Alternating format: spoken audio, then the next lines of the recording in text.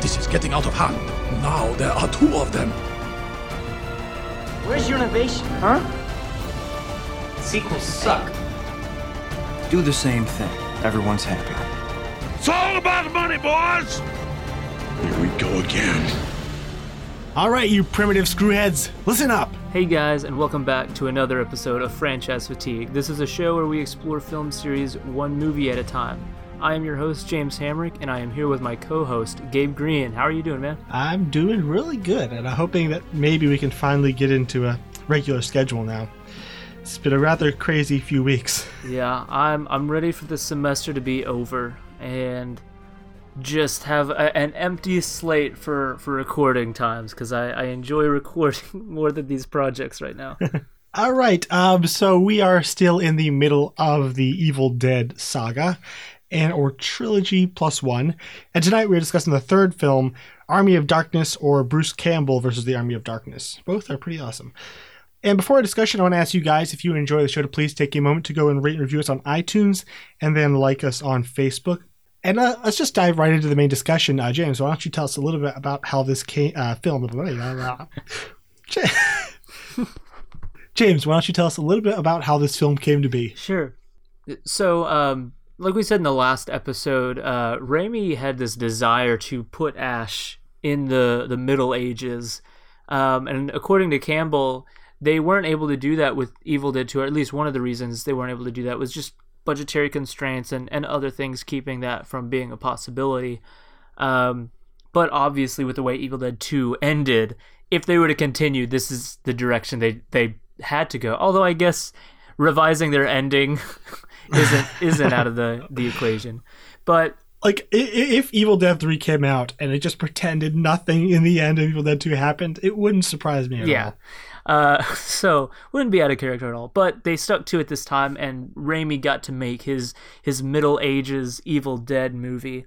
Although apparently there were even still ideas about bringing it back to the cabin after that. But eventually Campbell and Raimi and Raimi's brother all kind of decided, we've seen the cabin enough, let's stick here. So whenever it got to actually writing out a working script, they had stuck with this idea of we're just going to constrain ourselves to this one location. As far as what inspired the ideas once we got to the Middle Ages, a lot of it you can just see from the film. Gulliver's Travels, Joan of Arc, along with the Three Stooges' continued influence over the series. And so he's pulling from all these different areas, and I think you don't really have to look up what most of his inspirations were. You know, the Seventh Voyage of Sinbad and Jason and the Argonauts. All of these things are very much front and center. And really that's most of what could be said for the concept. Like I said, this is what he had been wanting to do for a bit, and once he got there, it was, what movies do I think would be cool to pull from for this final installment? Yeah, so Raimi initially wanted to write it with Scott Spiegel, who had written Evil Dead 2 with him, but he was busy, so Sam went to his older brother, Ivan Raimi, and then they wrote the script together, and Ivan has credits on a lot of Sam Raimi's films. So for the casting, the only returning cast member is Bruce Campbell as Ash. The newcomers would be Embeth Davidtz as Sheila, the love interest, Marcus Gilbert as Lord Arthur, Ian Abercrombie as the Wise Man, who interestingly enough voiced Palpatine for the majority of the Clone Wars, which I just thought was ironic considering where we've just been, where we just were. It is ironic. Ironic. Richard Grove as Duke Henry the Red, Timothy Patrick Quill as the really cool blacksmith, Michael Earl Reed as Goldtooth, Bridget Fonda as Linda, who is the third actress to portray Linda. Apparently for this reason, she was a big fan of Evil Dead 2, and pretty much was seeking any opportunity to work with Raimi, especially within this trilogy if he was going to continue it.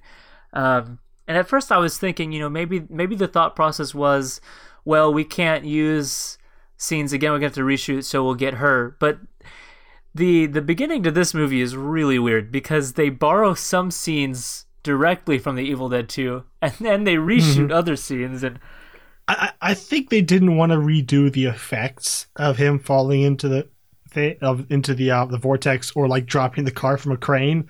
Like, I feel like they didn't want to redo those, but just like whatever with the other ones. So, yeah, it's not like Evil Dead 2 where everything is completely redone and retold. But to me, it's a weird mix. It's even weirder this time because it's not a rights issue, so I don't even understand the thought process behind it. Yeah, and I don't. Bridget Fonda wasn't much. I'm assuming she wasn't much of a name at that time. I mean, she had obviously her family name, but I guess it's the family name. You just don't deny it. But it's weird. You'd assume maybe write her as an extra in the castle or whatever. But no, we redo her and we redo him chopping his hand off. But anyways, I thought that was interesting. And apparently he liked working with her because she's also has a pretty large part in a Simple Plan. Oh, nice. I'll have to check that out.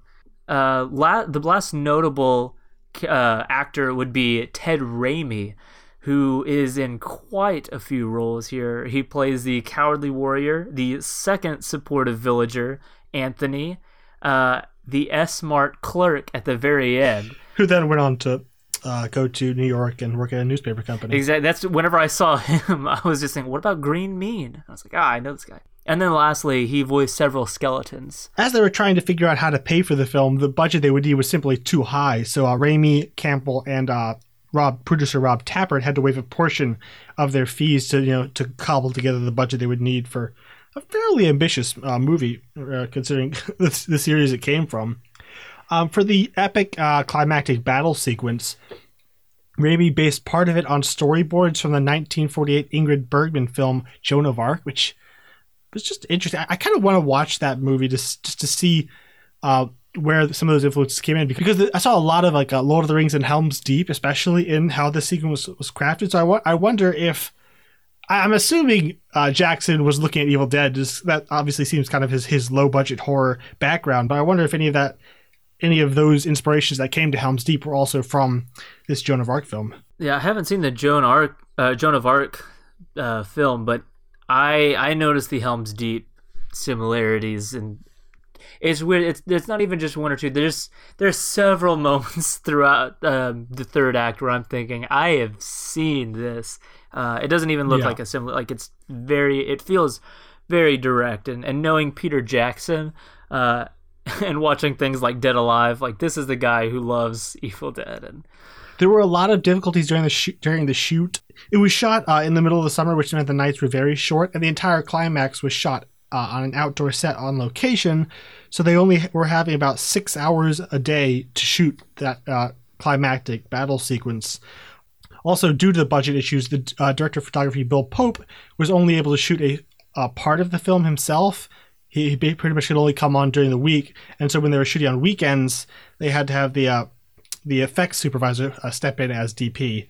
Raimi was allowed complete freedom while shooting the film, but the studio took over during post-production. They didn't like the original ending in which Ash took too much sleep potion and then overslept and then woke up after an apocalypse had destroyed the world. They thought it was too much of a downer, which this series isn't exactly a stranger to. So they reshot the ending into what we have now at the hardware store. The studio was supposedly going for a PG-13, but the MPA gave it an NC-17, which I don't know what there was in this movie. Like, there must have been just one really crazy gore effect, because the movie we got, even though it eventually got an R after the studio brought in independent editors, which is what Raimi wanted as well, they eventually gave it an R, but looking at it, I would say PG-13. Like, there's one F word which is allowed, and there's pretty much no gore.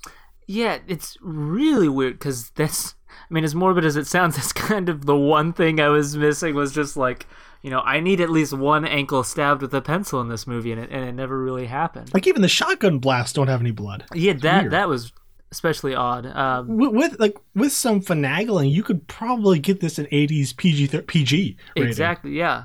Looking into some of the cuts, it said there was the original cut had a shot of a female deadite being decapitated early on in the film.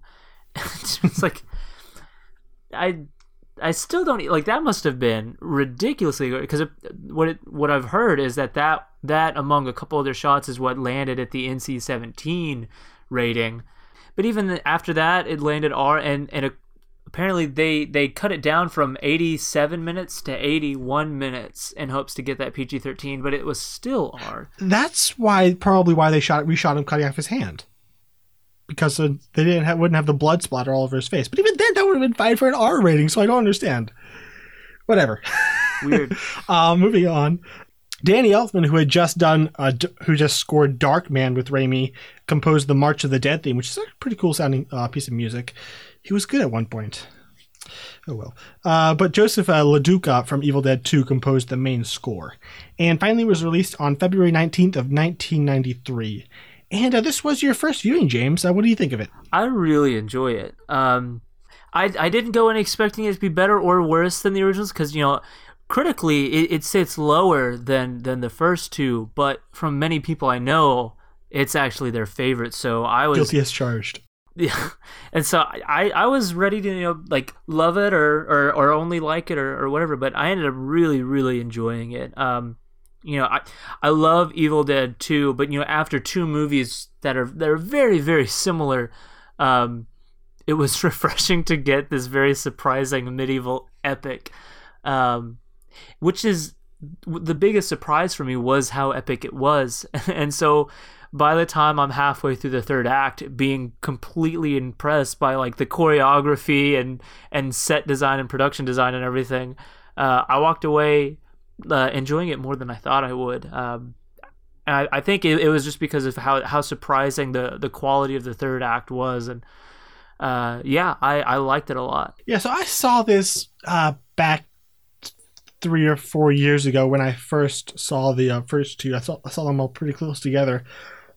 And it was definitely my favorite of the three. I'm not much of a horror guy, so this much more comedy horror action was much more along my along the lines of my tastes. And seeing it again, this movie is just fun. It's pretty much as empty-headed as the previous two films. It has nothing to say about the characters. Well, it has a little bit to say about Ash, but nothing positive. And it really has nothing, there's no comments on the world. It's just, let's watch crazy things happen and let Ash be awesome. And it's really good at being that. It's very brisk. It's not, 81 minutes, you said? And it's only 81 minutes long, so it never has a chance to become boring with how empty it is. So it just breezes by. You have a good time, you laugh a lot. And yeah, that's what this movie is. Very, very much like the first two films. Yeah, I mean, like you said, there's nothing working underneath this movie's surface. But that's kind of part of what I love about it. It's just a series of slapstick routines, really, up until the climax. But I'm thoroughly enjoying every bit of it. And I like it when a movie can acknowledge that it's just ridiculous. Don't think about it at all. Just watch it and laugh. And this movie does it the best. And if you're going to do something like that, and this is what I really appreciate about it and why I can watch it and enjoy it so much, is if you're going to do something like that and just be shallow and ridiculous, if you have an actor charismatic enough and you have a director with enough actual talent as a filmmaker, you can get away with that and have a great time. Yeah, it feels like it's trying to be, the kind of Roger Corman, very high concept films, but this actually has some money and some talent behind it, unlike most of those B movies that came out, during the 70s and 80s. Yeah, and so I'm okay with inconsequential, well, not inconsequential, I guess we do get our primary antagonist out of it, but just scenes at the windmill where we're just watching for 5 minutes Campbell chase around mini versions of himself and pour a hot boiling water down his throat. It's nonstop ridiculousness, and at some times literally just borrow Three Stooges routines. But like in Evil Dead 2, when Ash goes crazy, we see that all the more here, and Bruce Campbell is at the top of his performance with this one.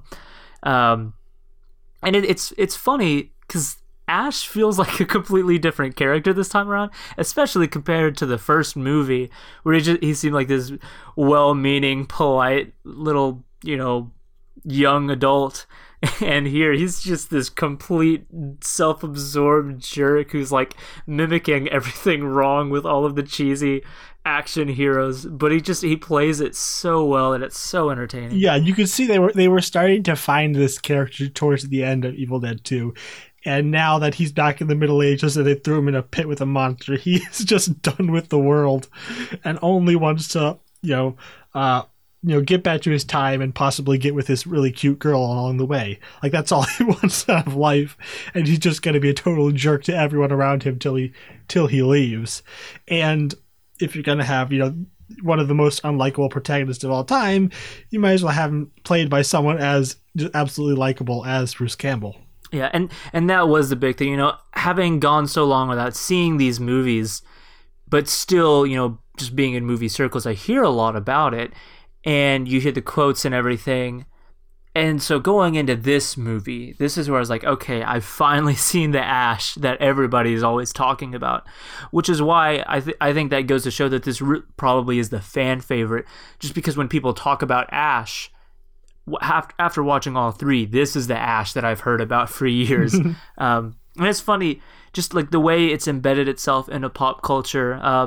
I remember, playing the Spider-Man 2 game, and obviously the Spider-Man movies were directed by Sam Raimi, but even so, I remember playing the second one, and it's Bruce Campbell who reads the tutorial instructions, and he's not just reading it like just as if it's these very matter-of-fact way. He's reading it as sarcastic Bruce Campbell.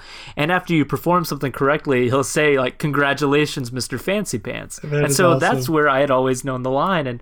And to watch the movie where it came from, and, that's just one instance. But there's so many instances of seeing something like, okay, wow, this is all making sense. Like, this is the guy that people love.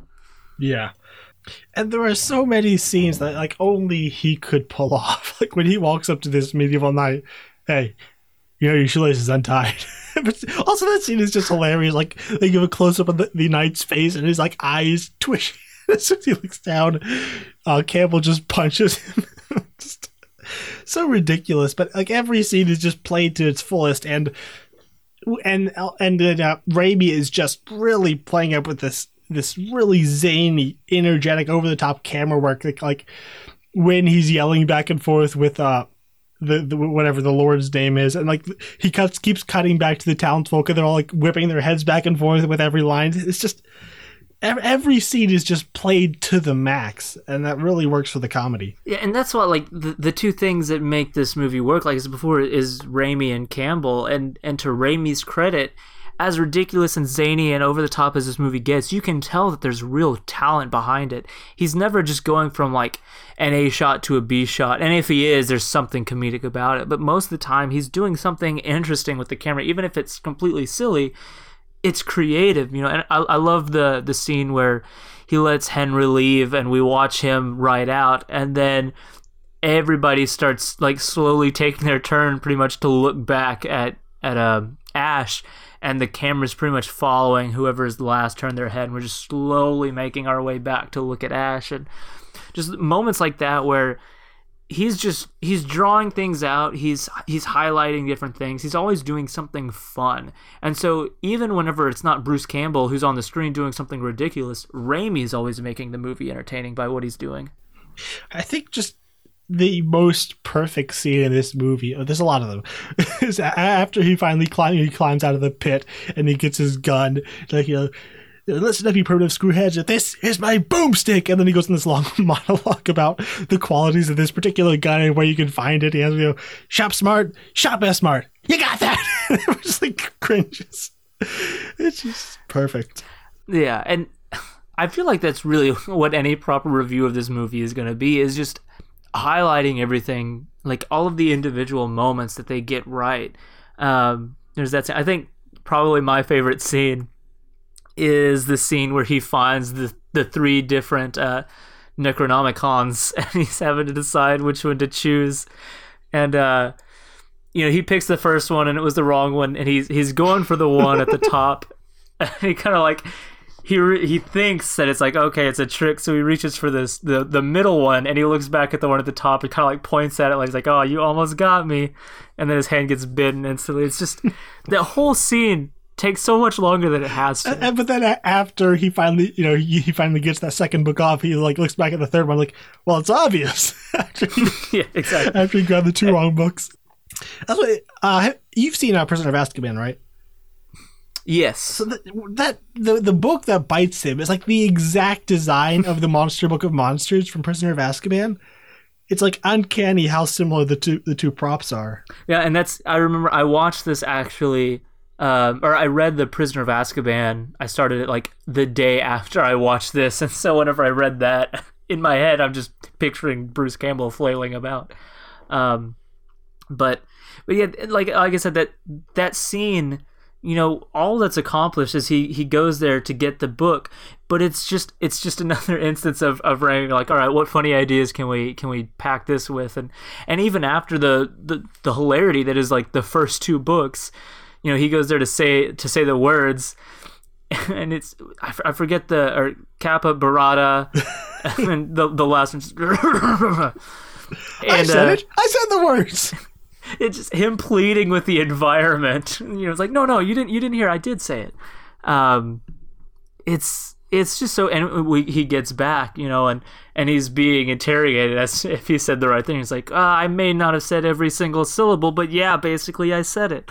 Just like this defensive jerk who should not be likable at all, but is just so ridiculous and played so perfectly that like I'm always rooting for him or laughing with him. And despite whatever he's doing.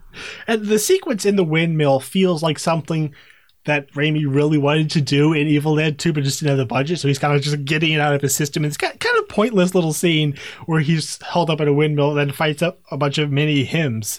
But it's fine because it only goes on for like a minute or two. It's not very, it doesn't like, he doesn't go on long enough to you're wondering why you're there, but it does feel like a clip that was just excised out of Evil Dead 2 and just stuck in the middle of this movie.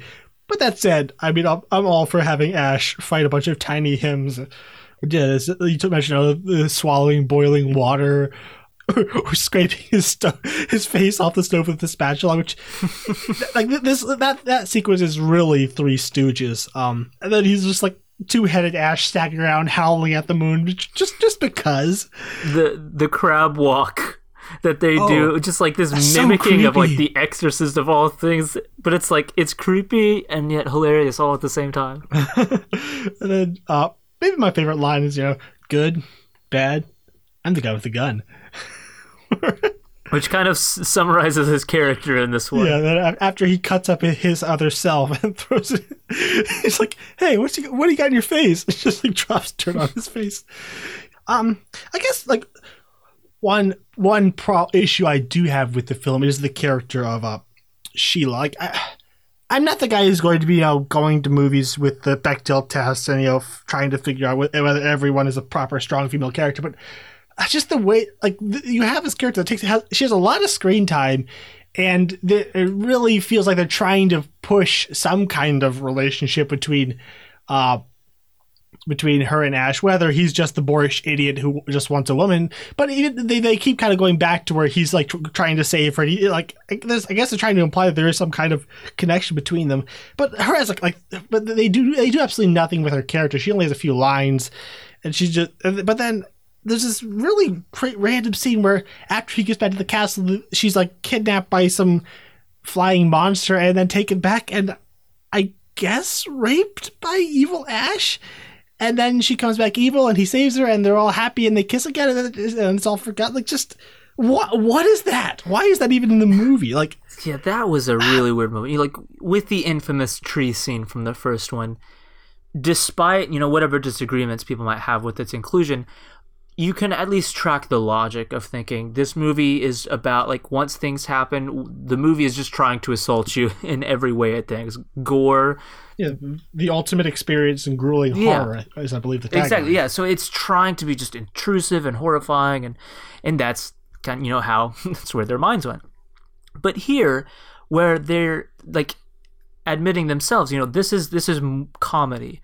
This is, we're inspired by Three Stooges with this one, and it's just nonstop slapstick, and you've got that just super macho, over the top, ridiculous guy, and honestly, I'm not even ready to object to the character of Sheila and the way that she's treated for the most part, because it just feels like a send up of that kind of like, that would be fine. You know, he's the big macho guy, and he has the babe on his arm like that.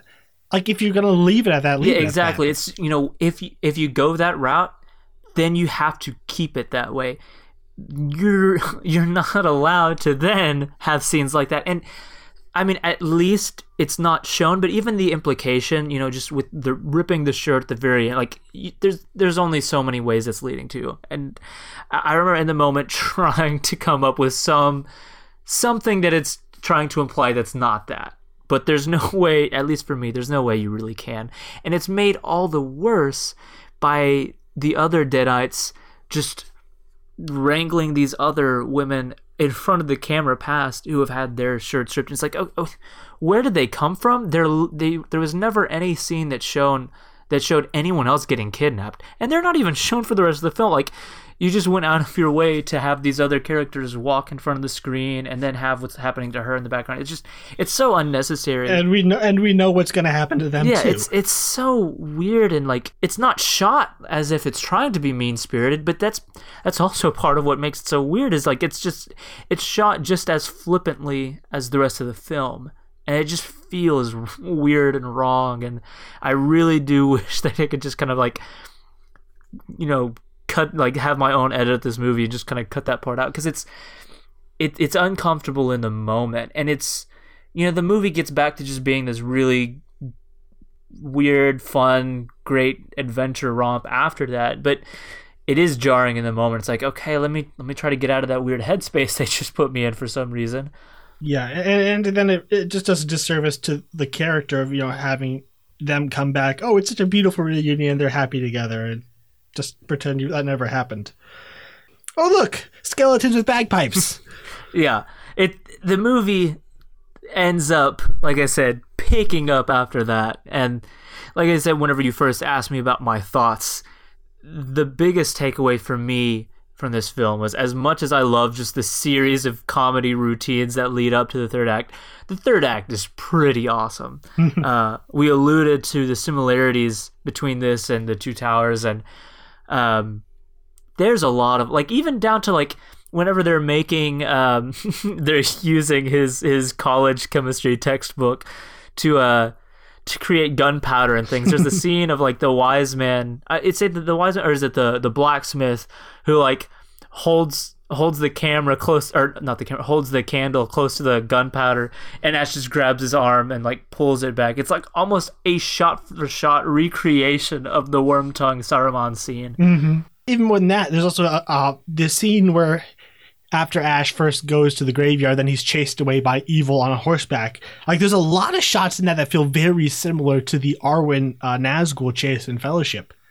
Just the way that shot of him like whipping through the trees. Like, I really feel like there's a lot of this movie in Lord of the Rings, but especially at Two Towers. I mean, especially at Helm's Deep. Yeah, you've got this big army approaching. It's night. You see all of the torches lit. You have the one leader who's kind of on this platform elevated above everyone else. And there's even the moments, you know, where they're battering down the gates, and you've got the people from the top of the castle throwing rocks down at them, and you got the volley of arrows going over the gates and hitting them. It's to me, it feels very, very intentional. It had to have been on Jackson's part. It also you have the way the battle ends with the Red Lord coming and riding with horses, cavalry down, from onto the rear of the enemy. Then there's a shot of them the horses crossing the drawbridge, and they knock a skeleton. He kind of spins and falls over the edge, which is just like when Theoden charged. Like, you know, some of it, like, there's only so many ways you can shoot people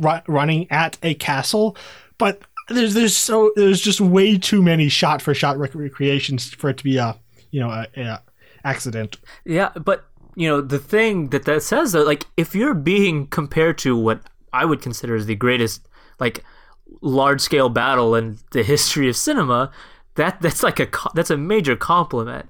Which this is a shockingly well-staged battle sequence. Like, there aren't a lot of really good large-scale battle scenes. Like, most of them, like, they'll only show a tiny portion of it, or just there are a lot of stock footage. Like, you can tell when someone comes in with like an overarching vision with like different movements of action and different stages of the fight. It's outside, then they break in. Now you're in the courtyard. Now you're on the walls. Like he has a very sequential kind of battle plan, and it's all executed really well. You always know where the battle is, and it's all shot really well. Like this film, it had an $11 million budget. Like that's not tiny, but that's not huge either. But it's really surprising just how expansive this battle is, and just how well it's executed on pretty much every level.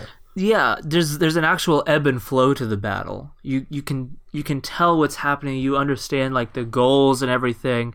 And they help themselves out. You have the one item, you set your MacGuffin right there at that one location. They're trying to get here. These are the barriers we have in place. These are the tools they have. This is what we have to counter. Like, they get through the gates, now are on the castle wall. Now they're through here. Now we're battling down here. Then Ash gets the two swords, and that just the duel itself is great. I remember thinking, as he's battling him down the staircases, I'm like, this is some sort of beautiful amalgamation of like the Lord of the Rings with the old Errol Flynn and Robin Hood. We're just these small thin staircases and the lone swordsman fighting off people from both sides. It's really well choreographed. It feels like, it wouldn't surprise me at all, because so much of this whole trilogy often feels like the directions would just say, and then Bruce Campbell does something awesome, and they just kind of wait to see what he does.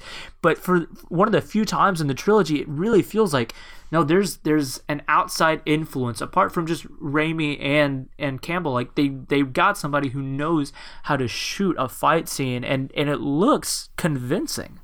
Yeah, like there are very, at least from what I can see, very few like really great, well choreographed sword fights from that era. Like there's a bunch of good fencing ones from like the 40s and 50s, but it feels like from like in the 80s and 90s, a lot of it was just kind of people kind of randomly swinging swords at each other. But like these fights feel almost modern in how how kind of tight the choreography is. Yeah, and then once we fully appreciate how awesome this epic medieval battle is, then they go almost straight Mad Max, and he has his car that just bursts out of nowhere, and he's got all this weaponry and contraptions attached to it. Giant lawnmower.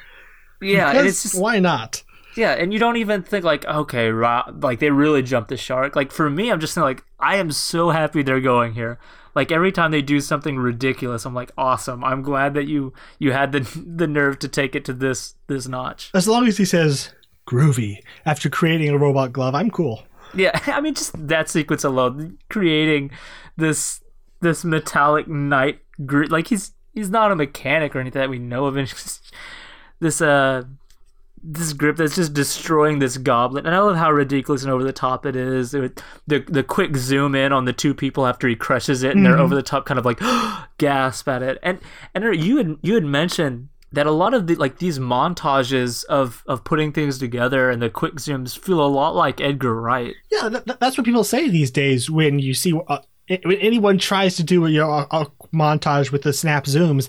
Oh, they're just mimicking Edgar Wright, but it would seem that Edgar Wright got this from Sam Raimi, which, being a horror buff and into that those kind of cult films, it would make sense. Yeah, and that's what's so weird about watching this. You see these influence like from such a tiny, in comparison to just all of cinema, what seems like just like this little cult trilogy has big influences, like reaching out to directors that are huge now. But yeah, they feel very, very similar in the way Wright does it and the way it's done here. And the way it's done here is amazing. Just every little bitty thing that happens has to have its own little like snaps. Like even if he's just closing the covering for the gauntlet itself, then snap zoom. And then he's doing this tiny little bitty, like twisting this little screw and just quick zoom in on that and cut. It's so ridiculous and over the top, but it ends up being really, really funny in the moment. Yeah. One thing that was weird, like, didn't he kill Sheila? Like, honey, you got real ugly. And then he looks like he picks her up with a spear and throws her over a wall. But I guess she's fine at the end. I don't know. Really weird. Like I said, there's no real character there. Honestly, it feels like the movie just feels as if it thought that it needed a love interest of some sort, but it also wanted to have that scene where he does that. So they're just like, don't worry about it. He gets the girl. He killed the demon version of her. It's fine. Go with it. So I doubt too much thought was put into that. All right, let's just move into the final scene, which is also just amazing. I can't believe this wasn't the original ending, because it fits so perfectly into the tone of this film, and it's like the perfect cap for this movie, which I guess you could kind of craft that in hindsight after you've already edited the movie. It's just, him coming back to the modern times and telling this story. I could have stayed. I could have been king, as he's like tagging groceries at this cheap hardware store. And then obviously the witch comes. There's a really fun action sequence, and just like there are these little isolated action sequences that are so well shot. This one is really, really snappy and fun. The scene where the old witch, I guess she was originally a cook or something, comes into the throne room and he fights her off. Just the way Raimi moves the camera is like constantly, like any camera movement he could possibly think of that will make this sequence just a little bit more exciting is all thrown together, and it doesn't feel chaotic. You always know exactly what's going on, despite the camera constantly whipping around. The action is just really fast, and it's just great, really good action direction. You can see kind of how he took that, especially like in the Spider-Man films, and he like kind of perfected that style. But here, there's just so much fun to watch. Yeah, like you said, it's weird. Thinking about the original ending, which I really enjoy both endings, but I think just because of what this was able to become with Ash versus the Evil Dead and everything, and just the symmetry of him talking about S Smart and then it ending there. Name's Ash. Housewares. Exactly. It feels like maybe a better bookend. Like you said, it's super fun to watch in the moment. This is the first time we see like a Deadite out in regular civilization and like just this typical modern setting, which is really cool. And yeah, that scene is pretty much what Ash vs. the Evil Dead is, and it's amazing. Yeah, and I mean, no ending is gonna be better than the one that ends with "Hail to the King, baby." It's just nope. Just quit. Yeah, you can't do it. So yeah, I actually really it's one of those rare moments where I think something better came about from the studio interference. All right, so I think that's pretty much all there is for this movie. Before we close out the discussion, what is your star rating for this movie, and how would you rank this trilogy? This is our second attempt at getting through this movie for the podcast, and I said 4 stars the first time. I think I'm gonna go down to 3.5 this time. Mainly just because, after having, a week in between recording and watching it, it's definitely not one that just, like, sticks with you. And that's of its own doing, like, it was very intentional in just being this slapstick comedy thing. And I think it's all the better for it. But at the same time, it's not my favorite of the trilogy. I'm still going to stick with the first one being my favorite. Part of it is just subjectivity. I love the classic cabin in the woods setting, and I could be entertained for hours with all of his ridiculous over-the-top gore effects and the weird stuff he does with the camera in the closed environment. But because of Evil Dead 2, despite it being different enough to feel like its own thing, because it does do a lot of similar things, and Army of Darkness is so different, I'll put it as my number 2, though. So I go Evil Dead, and then Army of Darkness, and then Evil Dead 2. Okay, so I'm consistent, and I stand by my 3.5 star rating from the first review. Yeah, so I'll give this one 3.5. Echoing everything you said, it's a total blast. And even though I stand by giving Evil Dead 2 4 stars, I'm still going to rank this one higher just because it's more in line with my taste. So I'm going to rank it up. Army of Darkness, Evil Dead 2, and then Evil Dead. All right. So going into this film's box office, it earned $11 million domestically and $10 million in the foreign market for a worldwide total of $21 million on its $11 million budget. I wonder if that's why they didn't do any more films. Like that it doesn't look like it lost money, but it wasn't nearly the like smashing success that the previous 2 films were, especially with its increased budget, which I think goes into the initial reaction for this film. I don't know so much what the audiences thought, but The critics seem to be very lukewarm on the movie.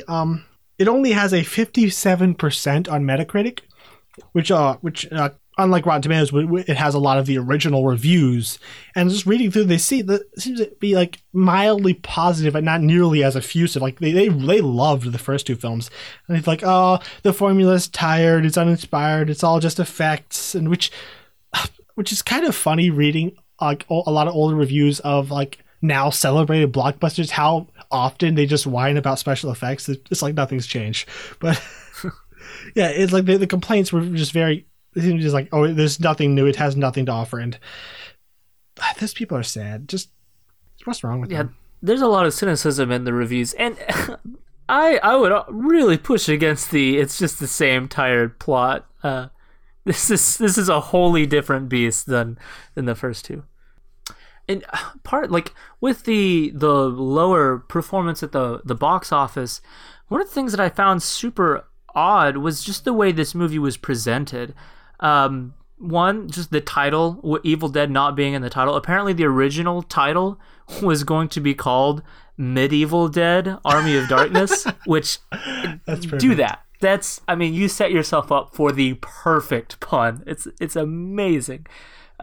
I think in my head it's just going to be Medieval Dead now. But I went back.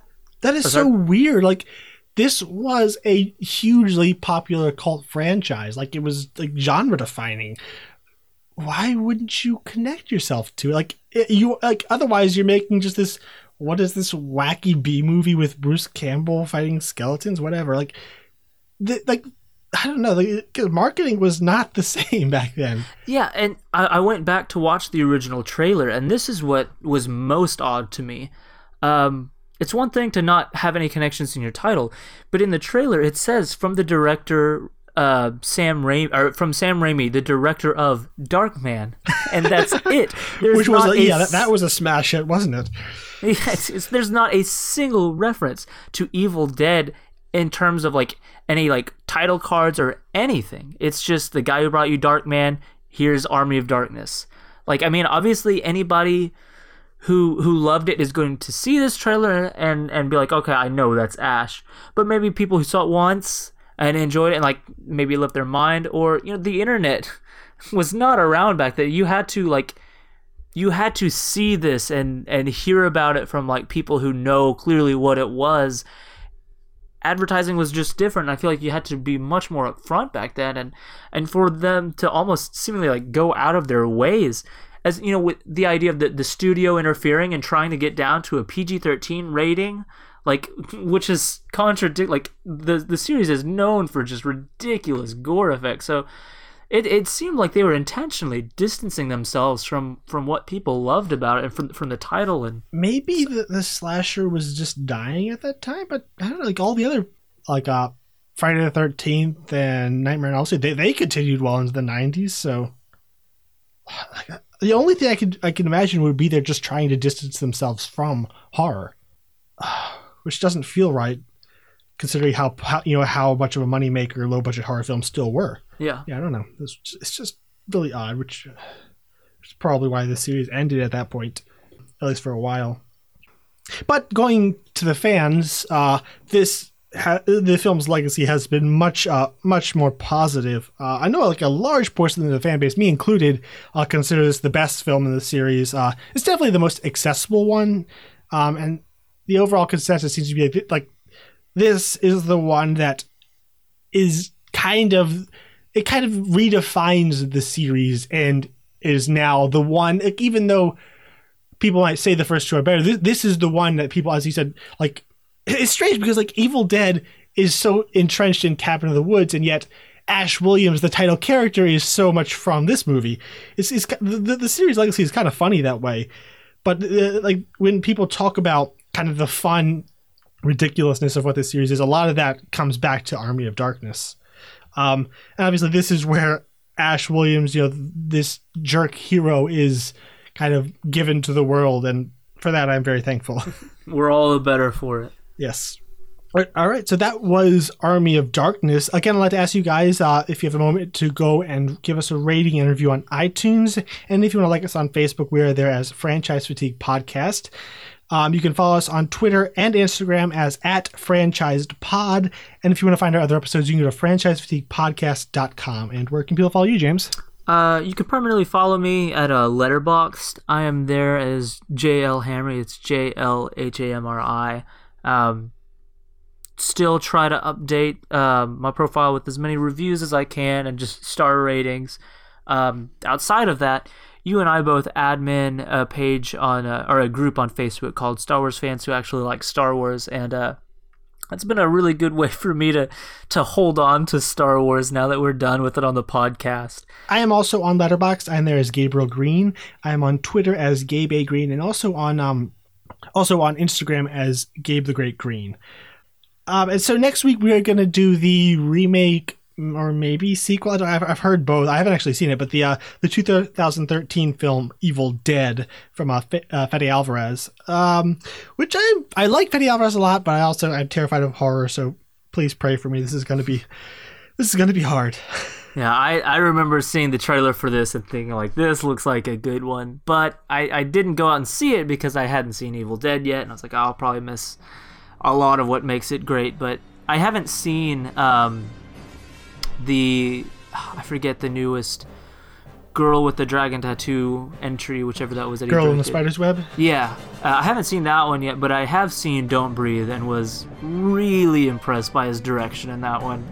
His ability to put me on the edge of my seat was pretty impressive. So yeah, both movies are incredible just from a directorial perspective. Yeah, so I'm very excited to see what he does with the setting and lore of Evil Dead.